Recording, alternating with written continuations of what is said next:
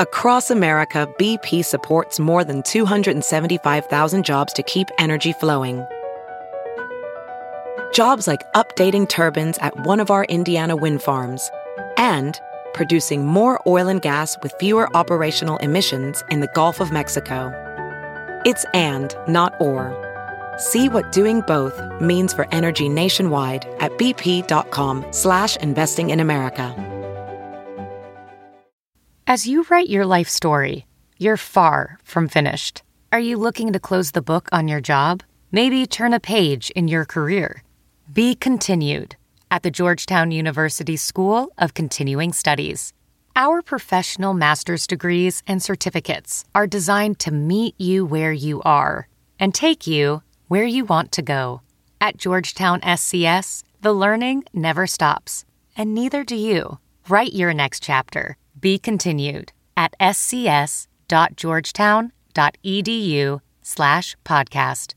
We're coming, and we ain't backing down. We don't need a bunch of cats in here looking in the mirror. Everybody just do your job! You understand that? Hey, will you shut up? I'm bitterly disappointed with the officiating today. Guys being dudes. And they run through our like through a tin horn, man. Thank you, Lee. Alex, 6:30 came early this morning, baby, but we do what we need to do in order to hurry up. We do exactly what we have to do to hurry up. Welcome back to year 3 of the Split Zone duo Hurry Up. It's a show that Richard and I record. I'm Alex Kirshner, by the way. This is Richard Johnson, if you are new joining us this season. It's a show that we record on Sunday mornings. And what would you say our goal is, Richard, with the Sunday Hurry Up? Well, we give you 30, 35, today, frankly, maybe 40, run through the week that was. Frankly, a lot of this is review work that both of us were going to do anyway. So we put it together in a podcast form for our friends here.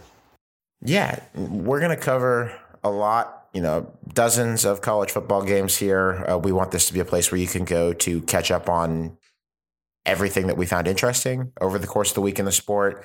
Not every game gets in. If something is kind of blah, boring, what was expected, you might not see it here. You can always look at a scoreboard, but we are going to try to pick out a lot of interesting things for you and package them up in a podcast. We're going to do this every week. We record shortly after 9 in the morning. So when it's NFL season, we'll try to beat the NFL games, try to give you what you came here for. Richard, you want to put 30 minutes on the clock that we can then abuse and go and then absolutely not get 30 minutes. Yes, let's do it. I would love to. All right, we're starting the show in 3, 2, 1. Ohio State 21, Notre Dame 10. That is notably not the margin you would expect, I think, or I would expect. Not exactly the point total I would expect either. No, I think at the end of the day, Ohio State's offense was off in the first half. Jackson Smith-Njigba out. Julian Fleming also out. You could tell. Thought C.J. Stroud was a little bit out. But in the second half, Ohio State won ugly. And Ryan Day made a point to say that at the end of the game, or after the game. The knock on Day is that, and Ohio State, if there is one, is that on offense, they are too pass happy and not physical. Well, look, man, Ohio State did business the way it was supposed to be done last night, especially in the drive that ended up icing the game. 14 plays, 95 yards, 10 of which were rushes. I think Ohio State came out and decided after halftime that they needed to switch something up. And they did. And it was impressive. It was impressive that they were able to win this game ugly in a clunker. I thought on defense, as we've wanted to see the entire summer, Ohio State was multiple in their fronts. My God, they ran some other shit other than cover one. Congratulations. That's what we wanted to see. A lot of mug stuff where they bring those linebackers in and then drop them out. They'd stunt. It was impressive for Ohio State. And that is how I didn't realize that that's how I wanted to see or what I needed to see Ohio State look like at some point in the season. It just happened to happen in week 1. You mentioned halftime and figuring things out. That's what Jim Knowles, the new Ohio State defensive coordinator, did at Oklahoma State, where he had a great year last year that got him this job. Oklahoma State last year gave up 3 fewer points per half in the second half than they did in the first half. In the back half of the year, I think I saw a stat from someone on Twitter, I think it was Keegan Reno, that they gave up like 3 points per game in the second half for the last 6 or 7 games, Jim Knowles figures things out in the locker room between the second and third quarters, and it seems evident that that happened in this game. Notre Dame didn't score a point after halftime. Their yards per play went from 6.5 to under 4. It's just a really significant change that I think Knowles' defenses make after halftime, and it worked. Got to adjust, baby. Ohio State ran the ball, I think, like 9 times in the first half, and then I think almost 20 times between the two of them in the second half. Mayan Williams, as the sort of thunder to TreVeyon Henderson's lightning, is going to be a very interesting subplot this season as the season goes on. Again, impressive win by Ohio State. Impressed with how Notre Dame hung on defense, on offense. Irish, you're going to have to find somebody else other than Michael Mayer to get it done. But I understand quarterback making his first start, in that environment, all that kind of stuff. Let's see how Notre Dame evolves over the course of the season. But they were game last night. They were game. It fit the pattern, though, ultimately. I mean, there are some outliers in these games for Notre Dame where they might win like they did against Clemson in 2020. There are some outliers where they might get destroyed, like that Bama BCS game before the playoff matchups that they've had over the last few years. But, in this case, it's just they fought for a while and they didn't have the guys. And that's how it's been when Notre Dame has played teams of this caliber. Richard, maybe the game of the night in terms of the back and forth. Your Florida Gators, 29. The Utah Utes, 26 in Gainesville. Tell me about it. Yeah. How about them Gators? I think at the end of the day, what matters here for Florida is the 2 goal line stops, one of which in the first half came on the goal line. And then in the second half, obviously at the end of the game with Amari Burney's interception in the end zone after Ventrell Miller dropped an interception that I thought was going to come back to haunt the Gators earlier in that drive when Utah was going to either tie it or go ahead. Dude, Anthony Richardson is batshit. I mean, it is... That is an impressive. He's your guy. He's your best guy since the last guy. I'm going to tell you, he's got some him in him. For real, for real. He just be doing shit back there, man. He really do just be doing shit. I think throwing the ball, they have a real boy in quarterback here. They are asking him to throw on time over the middle. They are asking him to throw on the move a lot. I thought a lot of Florida's misdirection showed in this game, in the passing game. You can tell when they boot him out and sort of give him 2 or 3 multiple levels to read out as he's rolling. And there were some times when he pulled and ran when I think he should have pulled and run. There were other times, though, I will say, when he threw the ball when I thought he should pull it and run. So, a little bit of both in there. I think moving forward, you want to see a little bit less of a fastball on some throws, like take some off some of those balls. He's a one-pitch guy. He's a relief pitcher. Yeah, he is coming in there and throwing 99, touching 101 on the gun at best. Impressed with Florida at running back. DeMarcus Bowman. When DeMarcus Bowman left, I wondered what they were going to do. Montreal Johnson, impressive. Trevor Etienne, yes, that Etienne, very impressive. Looked a lot like his older brother in the limited times that we saw him yesterday.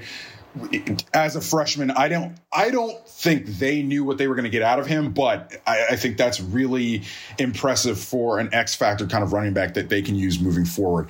Brant Kuithe for Utah, out of this world, still out of this world. But I'm not. Utah was what I thought they were going to be. I thought Utah, particularly in the trenches, played really well. I was not impressed with Cam Rising though yesterday.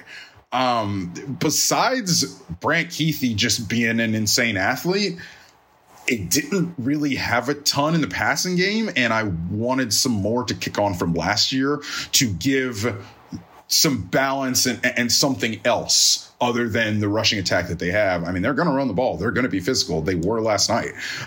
It was a very even game. I mean, 3-point game that was a 3-point game and a really good game at that. Florida wins, starts the season 1-0. Great game for Billy Napier's opener. Houston 35, Houston 37, UTSA 35 in double overtime. Not great if you had the under, like certain co-hosts on this podcast, but it was a great game. It was a great game.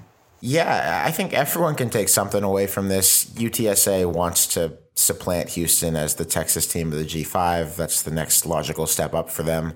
Though I guess they would like to probably win Conference USA while they still are in that league. I think UTSA. Houston was down like 21-0 or something, or 21-7. It was a big deficit. It was a big deficit, and they had to win the fourth quarter 17-3 to make overtime in the first place. This will be cold comfort for UTSA because they had this and let it get away. But I think that some encouragement that they could hang with Houston's athletes and that this was as close as it was, given where these programs were, let's say, 2 years ago. Though I guess if you want to go that way, Holgorsen looked like he was maybe in a spiral at UH at that point. So maybe I'm going nowhere. There was some rivalry spice in this game. Holgorsen said before the game that UTSA was piping in crowd noise to the Alamo Dome. Don't think UTSA liked that. Frank Harris was great. Clayton Tune was very good. So it was good quarterback play like you'd expect. Neither team could run the ball. It's like Traylon Smith, who came from Arkansas to UTSA, ran into a wall in this game. It's like 2.6 yards per carry. Brandon Campbell for Houston, not a ton better. A lot of splash plays on defense. And the one guy to note from this game individually was DeAnthony Jones. He's the edge rusher for Houston. He was in Frank Harris's grill all afternoon. Like you see sometimes an edge player in college football who's just too much for a given tackle. That was the case for Jones for Houston in this game. And they escape. Houston escapes the Alamo Dome with a big win. Thursday night, I was here. Pitt 38, West Virginia 31. Richard, what a great night for college football this was. This was a great way to start week one. I had a fantastic time. It was fun. By the end, it became good. I didn't think it was particularly well played in the first half, but it ended up being in the second half a fun football game, a fun rivalry. A lot will be made and will continue to be made about West Virginia air raid, but they ran the ball when they needed to quite well. I was impressed with that. My public posture on JT Daniels maybe shifting. He was fine. He was fine in that game. Not much else. West Virginia's got some receivers, though. Let me tell you. They do. And one of those receivers, Bryce Ford-Wheaton, deserved better than he got in this game. He made a great special teams play, caught a couple of touchdowns. His night will probably be remembered for the JT Daniels pass that hit him in the hands and bounced right to MJ Devonshire for Pitt, who ran it the rest of the field with a significant convoy of blockers and scored what went down as the winning touchdown. If you're Pitt, anytime you beat West Virginia, fantastic. I think Pat Narduzzi is the classic case right now of the coach who would rather prove a point than score a point. On offense, that was dreck, man. That was not fun on offense. Pitt last year had the greatest offense, the most explosive offense they've ever had. And it was shotgun spread concepts. They spent half this game, 29 plays to 33, under center. And they averaged about 3.5 yards per play on those plays, as opposed to nearly 9 out of the shotgun. This is what Pat Narduzzi wanted. He despises the concept of offense, that it exists in college football, and he hired Frank Cignetti to make it boring. It did work in this game. I'm questionable if it's going to work when Tennessee comes to Pittsburgh next weekend. We're gonna find out. Going to be a lot of press corners on wide receivers in that game, and how they do will probably determine things. Richard, that is going to be a game flow dependent game, but we'll get to it this week. I was at this game, as I mentioned. I got there, quick podcast business break on my Nokian tires. We've talked about Nokian a few times this season already. They're a new sponsor that we're very excited to have. I think that the Nokian people are going to be pretty firmly against my agenda when Tennessee plays Pitt in Pittsburgh next weekend, in what I believe is the first SEC visit ever to the stadium formerly known as Heinz Field, and maybe to play Pitt at all. So it's going to be fun. The Nokians took me there ably, fantastically well. I drove them. I'm at about 2,000 miles on my tires now.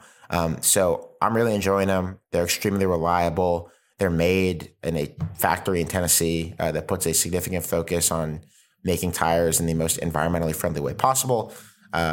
A lot of sad, but I think this week happy Tennessee fans involved in making them. We'll talk about the Vol shortly. Thanks to Nokian.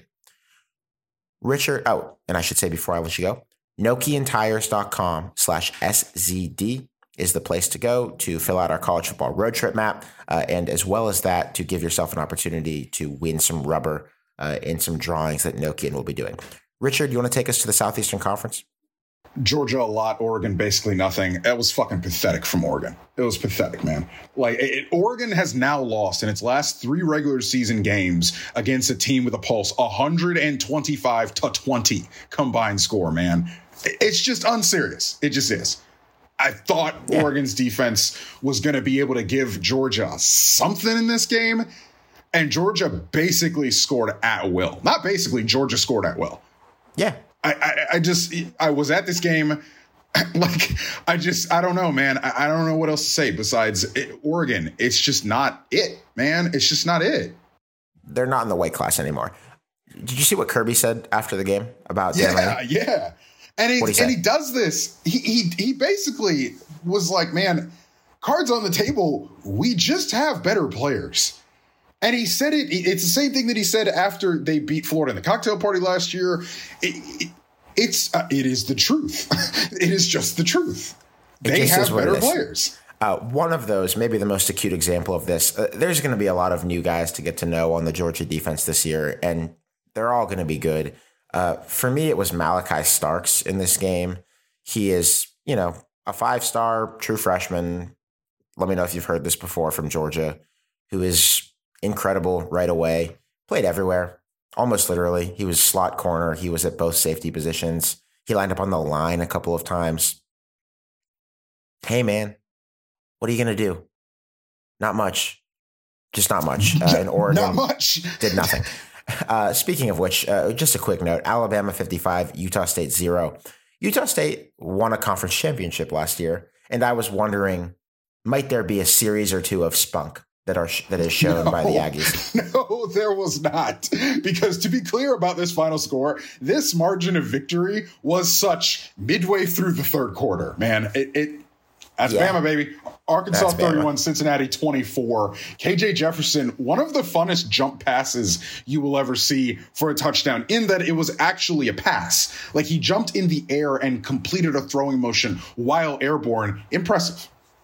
Does he look bigger to you? Like, noticeably thicker, stronger, more like Jalen Hurtsy between the tackles-y? He's a thick, taller Jalen Hurts. Interesting. Yeah, he's a thick kid, man. He is.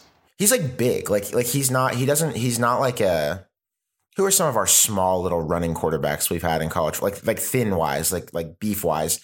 He's not like an Eric Dungy or a Lamar Jackson or one of these guys who, like, you're just going to, like, make you miss in the open field, though he can do that. He's just tough. And he's fast. He's a really significant threat with the ball when he throws it and when he runs it. Cincinnati, I think 40-some Ben Bryant dropbacks is not going to be a recipe for success. It ain't 2020 or 2021 anymore for Cincinnati. There is a precipitous drop off between Desmond Ridder and what they have behind center this year. Texas A&M 31, Sam Houston 0. This game took a while to finish. They had to clear the stadium out at one point in time. You texted me earlier in the game and were like, A&M's lines aren't very good. Look, man, they were taking on water. They were taking on water. I'm just saying. A&M ran like 32 times for $110. It's just a thing. And they did lose their good offensive linemen predominantly after last year. All I'm saying, it's a subplot to follow. I'm not making any final judgments based on one game. The Tennessee Volunteers 59, Ball State 10. Whew. They were all over the Cardinals from like snap. I mean, like, I think Tennessee had a pick on the first play of the game, scored 2 plays later. I mean, look, man, they were flying. They did this to Bowling Green last year to open the season. They were absolutely flying. And that pace is impossible to Tennessee was ripping plays off like between 5 and 6 seconds of the previous at one point in time. And that's just impossible to rep. Like, you're not, I don't want to say you're not running plays, but like, Ball State's not set. Like, you're not playing 11 players because they're not actually in a stance and ready to go. Tennessee against Pitt it's next week, right? Tennessee against Pitt next week is going to be fascinating to see how Tennessee plays if the game script in any way is not them immediately jumping out to a 21-point lead. It will be fascinating. I will be watching it closely. Iowa 7. South Dakota State 3. Nobody has to pretend the 7, that this right? was. You know how Iowa got the 7. To be clear, it wasn't a touchdown.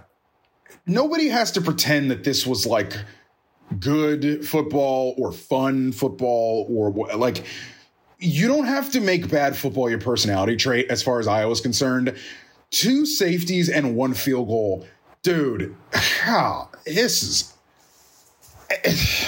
I just... Hey, when it's week 1 and a bunch of drunk teenagers in the stands know the offensive coordinator's name well enough to chant it in unison and say that he should be fired, things are always going great. And I'm sure that Kirk Ferentz will take a long, objective, qualifications and resume-based look at Brian Ferentz's performance as Iowa's offensive coordinator.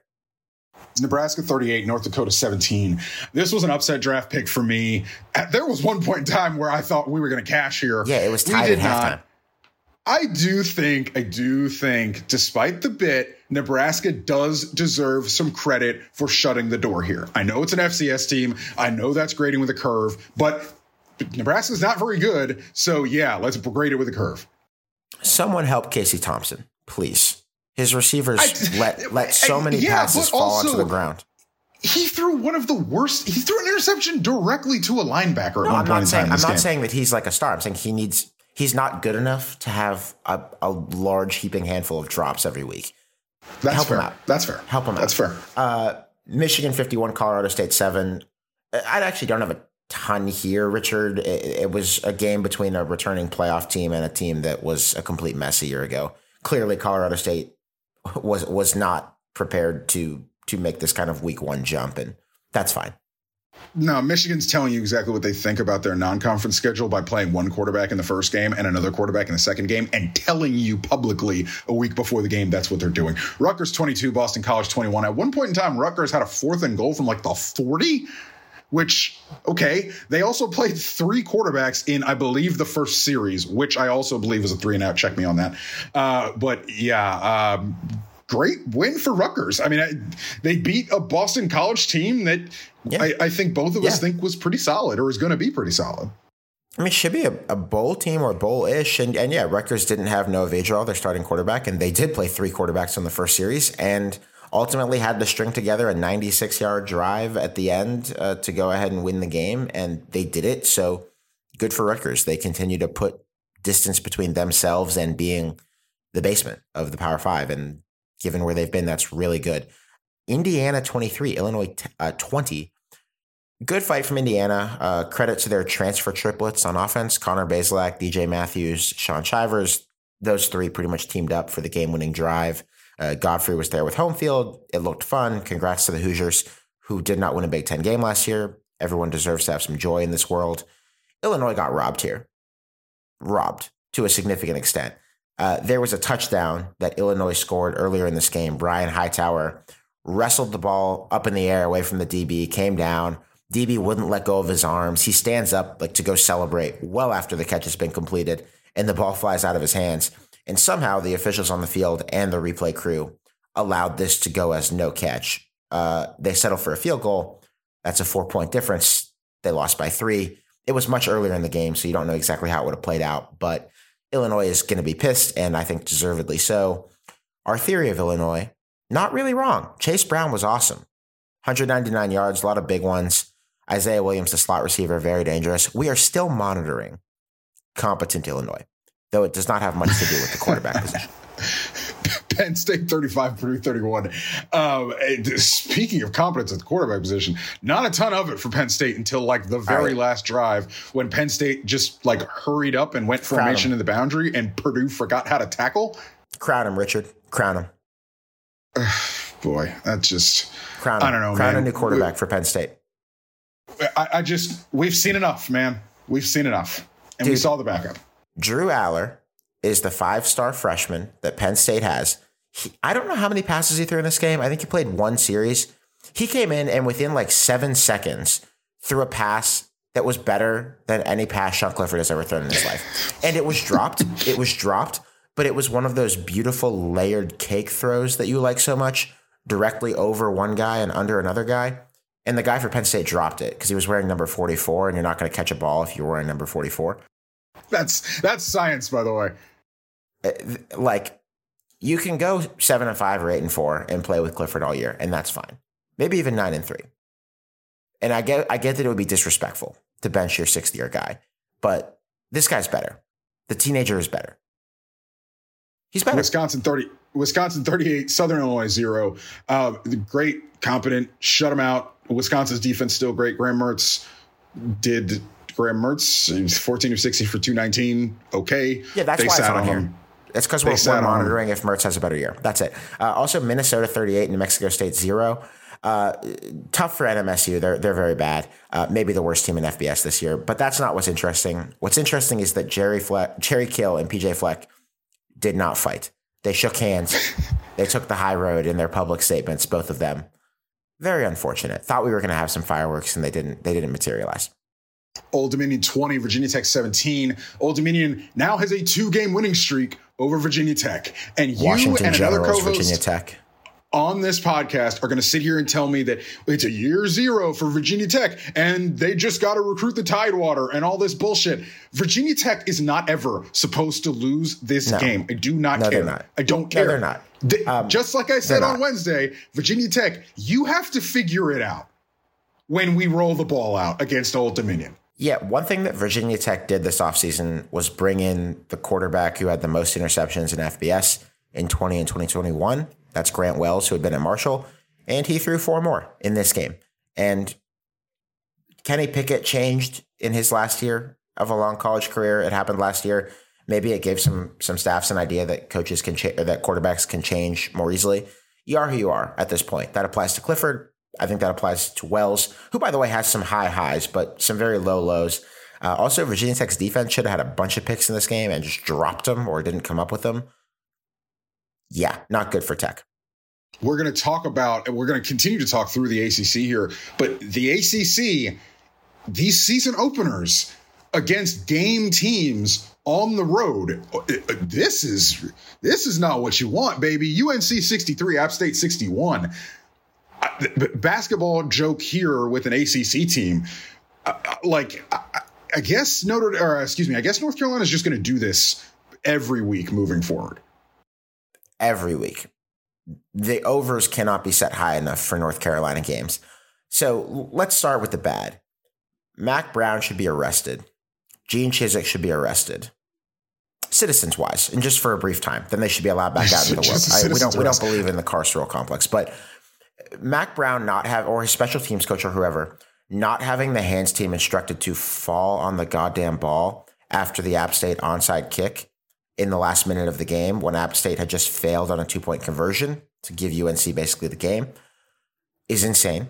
UNC ran it back for a free touchdown, but their defense is so bad that the 40 seconds or whatever App had was enough for them to go and score and have another 2-pointer to tie it.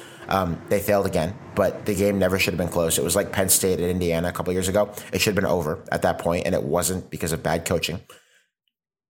Gene Chizik is UNC's defensive coordinator again, and some things never change. Gene Chizik made a career off of a quarterback who he had nothing to do with, going ahead and doing some things at Auburn. Drake May is the new Cam Newton, folks. Drake May is the new Cam Newton.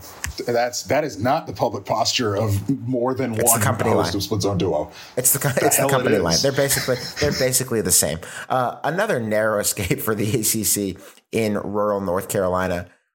NC State 21, ECU 20. Oh, and I want to circle back, by the way. UNC has a lot of good young skill players on offense. They're going to be fun on offense, even if they can't stop anybody for years. Offense is not the problem. Offense is not the issue. Not the problem. NC State 21, ECU 20. Well, tough. Couple missed kicks, a PAT and a field goal. One was the holder's fault. One was the kicker's. Dude, he shanked that PAT. He absolutely shanked Holder didn't really give him a chance if you looked at it, but it's not like he did well with it. Oh, that was rough. NC State up front. There was a goal line stand of all goal line stands. If you want to go out and look at how ECU at one point in time stuffed NC State,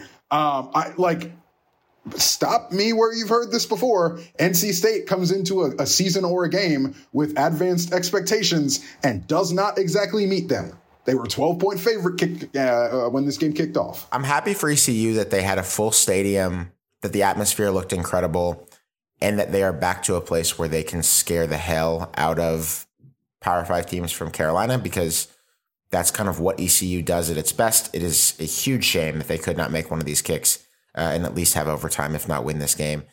Devin Leary gave him another chance. Not Leary's best game. I think he'll probably be fine. But yeah, it's an escape by the hair on their chinny chin chins for NC State. Duke 30, Temple nothing. Mike Elko, defense guy. Duke had not shut out an FBS team at least this century. I looked. They had a couple of FCS shutouts. Maybe they're a little underrated. They were like a preseason 119 in SP+. They don't look that bad. I think they're certainly better than approaching the worst team in FBS territory. TCU 38, Colorado 12. I was shocked when I woke up after falling asleep at half. Wait, you skipped one in the ACC. I'm not going to allow this. Oh, well, yeah, we skipped the one. Are you working for Scott Satterfield? Are you trying to bury? Yeah. Are you trying to bury what happened? Yeah, I'm in the pocket of Big Louisville. Syracuse 31, Louisville 7. Obviously, this is mega bad for Satterfield. You're curious if Syracuse might just be better. Perhaps Syracuse has improved. Seriously. Garrett Schrader was dropping dimes in this game. A sentence that is not historically spoken a lot, but was spoken last night. He was really, really good. All right, Richard, now you may talk about TCU. Excuse me, TCU 38, Colorado 12. I was pleasantly surprised when I woke up after falling asleep at halftime that TCU covered their team total of 36, because they did not look like they were going to do that in the first half of this game. Needed a kick return to even be in double digits at halftime. Colorado on offense was really not what you want.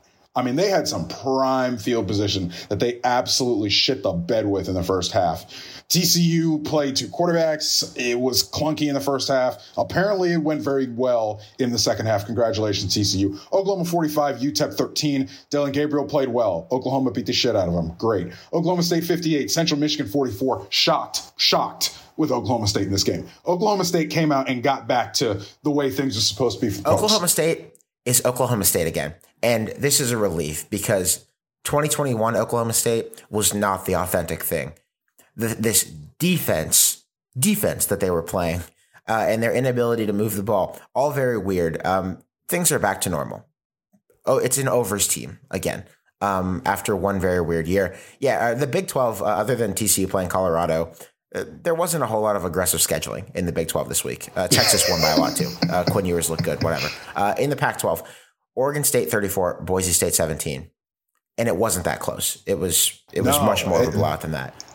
This was 24-0 for like a lot longer than you'd like. And they clowned their asses. Like Oregon State scored in the second half at like 12:55 a.m. Eastern. Right as I was getting ready to finish up my notes, they scored on a pass back touchdown across the field from the back to the receiver. They were having fun. Oregon State is fun. Maybe it's time for the Boise dialogue on the big show this week. Arizona 38, San Diego State 20. The 30-minute clock just ran out, but it's week one, so we move.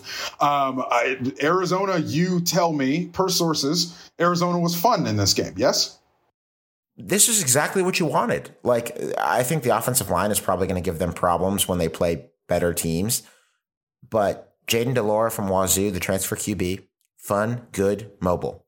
Jacob Cowing, the transfer receiver from UTEP, one of the 2 or 3 best returning receivers in the country, right up there with like Jordan Addison, Xavier Worthy, and maybe another guy or two. Arizona's fun. I'm not saying they're going to be good, but they are fun. And I really do not have a good feeling about San Diego State. You and I have both said this recently. If you don't learn to score, it's hard to maintain in the G5. And it's not clear that San Diego State has, in addition to other reasons that Brady Hoke has to deal with things right now related to stories that we have talked about recently and the allegations against Matt Rice and others. You could just see this really snowballing on the field and off for San Diego State for very different reasons. Not a good situation there. Cal 34. Cal 34, UC Davis 13. Why is this on here? It's on here because I have to admit, I picked UC Davis in the FCS upset draft, and it didn't happen. Cal handled business and was not nearly what I thought they would be in this game. They looked much more competent than I thought. So a good win for the Golden Bears. USC 66, Rice 14. Look, this one's on here because it's the most high-profile coaching change in many, many years. It's his first game. I hope you didn't watch too much of it live, but any thoughts? No, I did not. But hey, it's good. It's a good start. Yeah. You're supposed to do this. This is what you are supposed to do. Yes. I was looking for any indicator that USC's lines were shaky because if Rice did anything, Rice. As I said, none showed up. That's what you want. They had a couple of pick sixes on tip balls that went right to guys because, again, it's Rice. Did what they were supposed to do. Here's an uplifting one, Richard. Washington 40, Kent State 25, and Michael Penix Jr. was really, really good. 39 pass attempts, 345 yards, 4 touchdowns, no picks. Was letting it fly, throwing them big, throwing home run balls, and completing them. If Michael Penix Jr. has a good year this year, I will love that. I root for that guy. Washington State 24, Idaho 17. This was in some doubt for quite a bit of time for Washington State against in-state Idaho because, of course, remember Pullman is in Idaho. Oh, buddy. I mean, look, Washington State kind of does this, right? They lose or get close to losing in week 1 to an FCS team. It is. I mean, Eastern Washington has given them a very sad day in the not too distant past. So getting out of there with a win will probably make them feel their fans will feel better because of what has happened to FCS neighbors. But yeah, it doesn't look good. Cameron Ward, very hyped transfer QB, slow out of the gates. We'll see where that goes. Welcome to FBS. The James Madison Dukes, 44, Middle Tennessee, 7. JMU's passing game apparently was fantastic in this game. Middle Tennessee, man, what are we? I just don't know. BYU 50, USF 21. It wasn't that close. Delaware 14, Navy 7. Navy fumbled on the very, very first play of their season on offense. That is I don't think people realize, like, the academies have both been competent the last few years, and I think that's awesome. Both. Wow, Air Force not few years. You're damn right. Not the few years, like for the last 15 to 20 years, they've both been competent. They can be bad, and when it's bad, it's bad.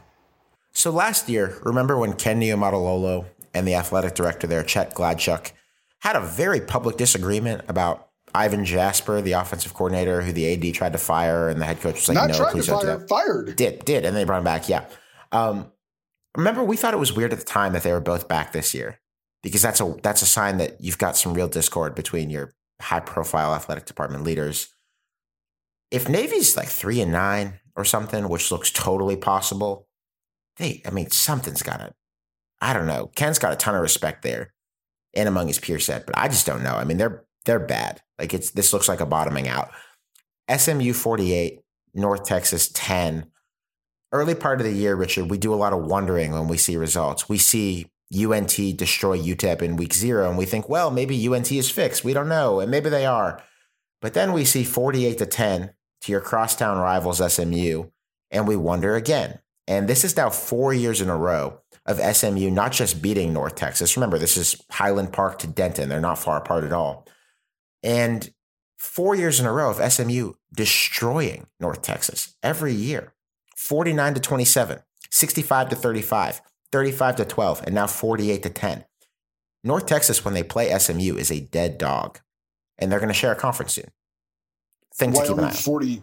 Wyoming 40, Tulsa 37. Double overtime. So yeah, double overtime is going to inflate your point total. But hey, Wyoming 40 points, Tulsa 37 points. That's what we like to see. Liberty 29, Southern Miss 27. Charlie Brewer is out for 6 to 8 weeks as Liberty's quarterback. Again, I do not mean to pick on the young man, but oh man, dude, please take care of yourself, Charlie. Just grab a clipboard, and I know you love playing ball, but holy cow, man! Akron it sucks. 30, St. Francis 23. Alex, not what we like when a team that kind of sounds like a high school pushes you to overtime. It does sound like a high school. This one's on here because there's been some speculation by some unnamed people that Akron could be a really quick bounce because of Joe Moorhead's bona fides offensively. Table that. I don't think that's going to happen in year 1. Unlikely. Also in the MAC, Northern Illinois 34, Eastern 27. This one is on here because, Richard, Tell me if this sounds familiar.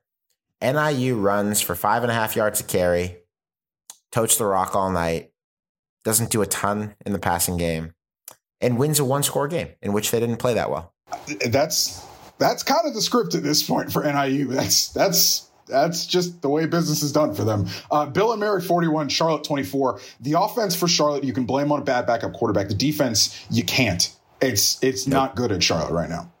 Nope. Congrats to all who took this 5-pointer in the FCS upset draft for SplitZoneDuo.com patrons. By the way, subscribe to the Patreon. We'd love to have you there. There is rarely a better time than the beginning of the season to join. A lot of stuff on there recently. Dead Letters Arkansas, Godfrey Single Wing.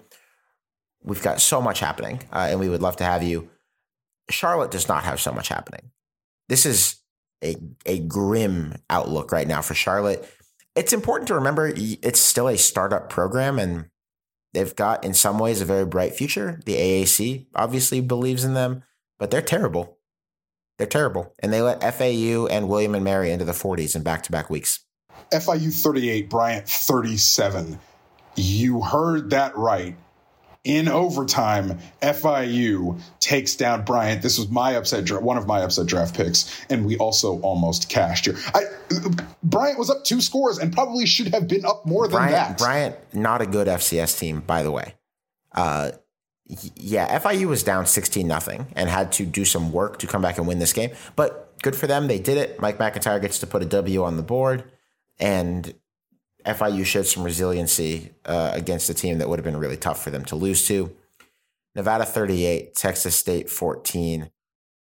I don't have any particular insight into this, but Jake Spavital is not long for that chair in San Marcos. I don't really get why Nevada was a 1-point favorite in this game. That doesn't track with me. Coastal Carolina 38, Army 28. Shots did it, baby. That's a win for all of us in the SCD BetUS Pick'em game. Go to betus.com, use the promo code SCD when you deposit for up to a 200% match. That is betus.com to join now and get 200% in bonuses with that promo code SCD. Nobody in the industry gives better discounts than BetUS. Join up, use that code. You can get a significant match on your first deposit there. Head to betus.com. That's betus.com, where the game begins. Thanks to them for their continued support of the show this year. Richard, Army is just like much more limited than Coastal Carolina. Like Coastal is Army, but with a passing component. And also Coastal kind of armied Army because they held the rock for 36 minutes. Very impressive by Coastal.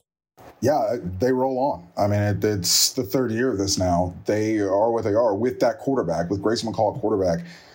They get the job done, man. They just do. That is the week 1 hurry up for Split Zone Duo. We took about 40-something minutes here. It wasn't 30, but there are no rules. We still hope it was quick for you. I'm Alex Kirshner. You're Richard Johnson. Richard, see you on Wednesday.